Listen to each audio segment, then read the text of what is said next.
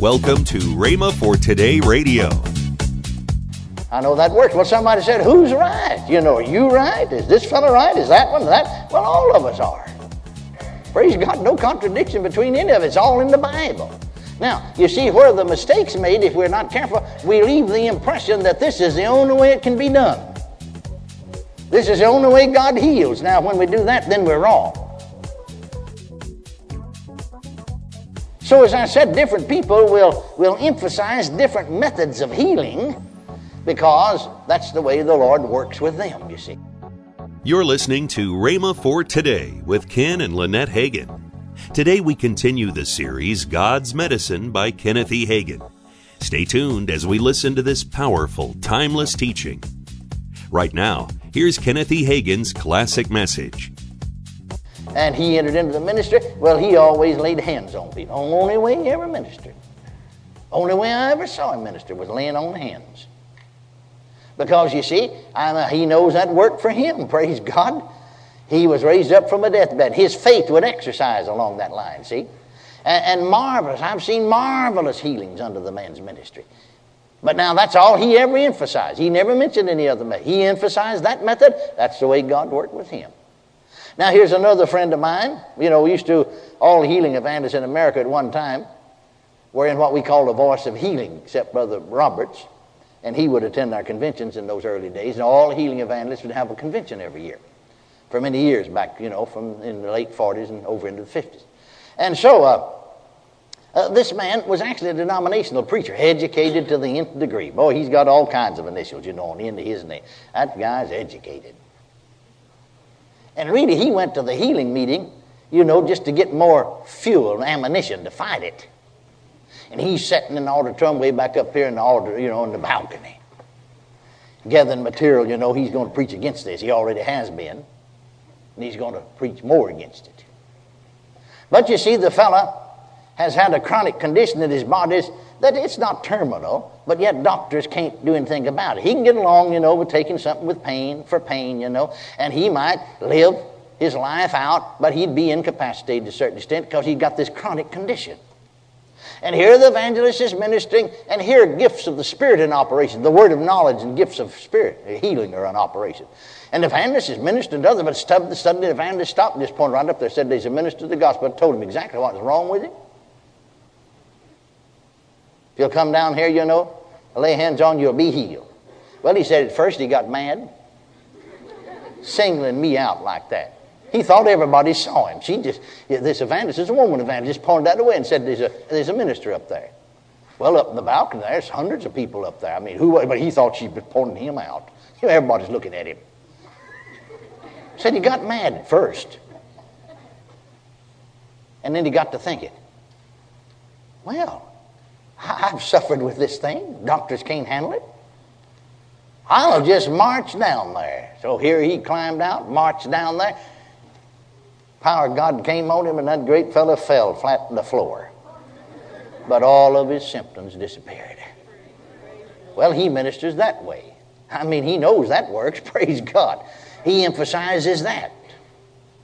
Well, through the years, and for many, many years, I emphasize just people being healed by their own faith. See, I was healed. You know my testimony. Just as a Baptist boy reading Grandma's Methodist Bible. I didn't know anybody that believed in divine healing. Really, I thought I'd found something in the Bible that anybody else know anything about. I found out later a lot of folk knew about it. But no full gospel church in our town, no full gospel broadcast, you know, preached healing and so on the air. Radio, you know, radio was all we had in those days, 1933, 34. None. Never heard a sermon on divine healing. Never heard a sermon on faith.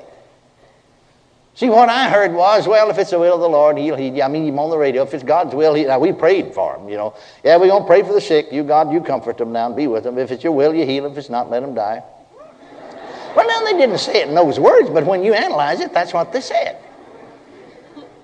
And one Baptist preacher, and of course I was Baptist, and naturally I listened to the Baptist more than anybody else because I thought the Lord Jesus Christ and all of his apostles were Southern Baptists. And this Baptist preacher out of Dallas had a radio broadcast, and he went just a little shade further than most Baptists. He did say, now we are going to pray because it is the will of God to heal some people, and some people is not. And me, the devil said, you're one of them is not. so my faith wouldn't work, you see, because I'm one of them that's not. I believe that, see. I heard the wrong thing and I believed the wrong thing, see. You're one of them that is not His will to heal. And so, by getting into the Word and reading the Word, Mark 11, 23 and 24, and by acting on that, I was healed on my own faith, just as a boy, just as a teenager. Well, I know that works, glory to God, because it worked for me, and it's worked all through these years. And so I went out preaching like that. That's the only way I preached healing for many years, you see. I know that worked. Well, somebody said, who's right? You know, are you right? Is this fellow right? Is that one? That? Well, all of us are. Praise God, no contradiction between any of it. It's all in the Bible. Now, you see where the mistake's made, if we're not careful, we leave the impression that this is the only way it can be done. This is the only way God heals. Now, when we do that, then we're wrong. So, as I said, different people will emphasize different methods of healing because that's the way the Lord works with them, you see. Well, in 1950, I was holding a meeting, and I refer to this, and sometime maybe I ought to just tell every bit of it, but sometime, whatever part that's applicable to what I'm preaching about or teaching about at the moment, that's the part I tell then, you see. And so I was holding a tent meeting in Rockwall, Texas, for a little full gospel church. A little tent. It was only 60 by 120, 60 feet wide, 120 feet long. The church had rented the tent, put it up, invited me to come to be the guest speaker. And so on Saturday night, September the 2nd, 1950, services over, and we were praying around the altar. Now, they'd put a rug right down on the ground, and the altars was on that, you see. Well, all the people that had come to pray were on the rug. I couldn't see any place, otherwise, so I just knelt up on the platform and began to pray, and I heard a voice in the English language say, "Come up hither." I didn't pay attention to it much at first. In fact, I just kept praying, kept my eyes shut. But I heard it 3 times, a male voice say, "Come up hither." The 4th time he said, "Come up hither, come up to the throne of God." And well, then I opened my eyes, still not knowing anybody's talking to me, opened my eyes and looked up, and the Lord allowed me to see into the spirit world. I got my physical eyes wide open, but I didn't see the tent. As far as I was concerned, it disappeared. Not one tent pole. The tent is full of folding chairs. Didn't see one right out in front of me because I'm facing. Here's this altar bench, you see, with people all around it. Didn't see the people. Didn't see the altar bench. Didn't hear them praying. Yet I got my eyes wide open. My physical eye. I saw standing about where the top of the tent should be the Lord Jesus. Seemed like I just went right up there and stood with Him. He said, "Let us go up to the throne of God." We went up and stood before the throne of God. Now then, skipping over some things that he said, he began his conversation with me. I'll say this by saying, "I called you before you were born. I separated you from your mother's womb. Satan tried to destroy your life before you were born many times since then, but my angels have watched over you and cared for you until this present hour." He talked about when he entered into the first phase of my ministry, when he entered into the second phase of my ministry. Then he said to me, "It's time for you to enter into the third phase of your ministry." And he reached his own 2 hands out like that with the palms up and said, "Stretch forth your hands." So I stretched forth my hands, and he laid the finger of his right hand, the palm of each one of my hands. Now, when he did, the palms of my hands began to burn. They do that right now. And they get to burning, so I had to rub them, try to get a little relief, because, just almost hurt. And then, after he had touched the palms of my hands, he said to me, "Kneel down before me."